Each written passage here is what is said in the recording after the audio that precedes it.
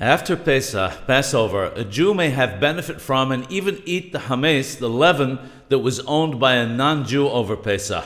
If a Jew and a non-Jew were in partnership and the portion of the hametz belonging to the Jew was owned by him over Pesach, after Pesach one is permitted to obtain benefit from the portion of the non-Jew, but the portion belonging to the Jew is forbidden.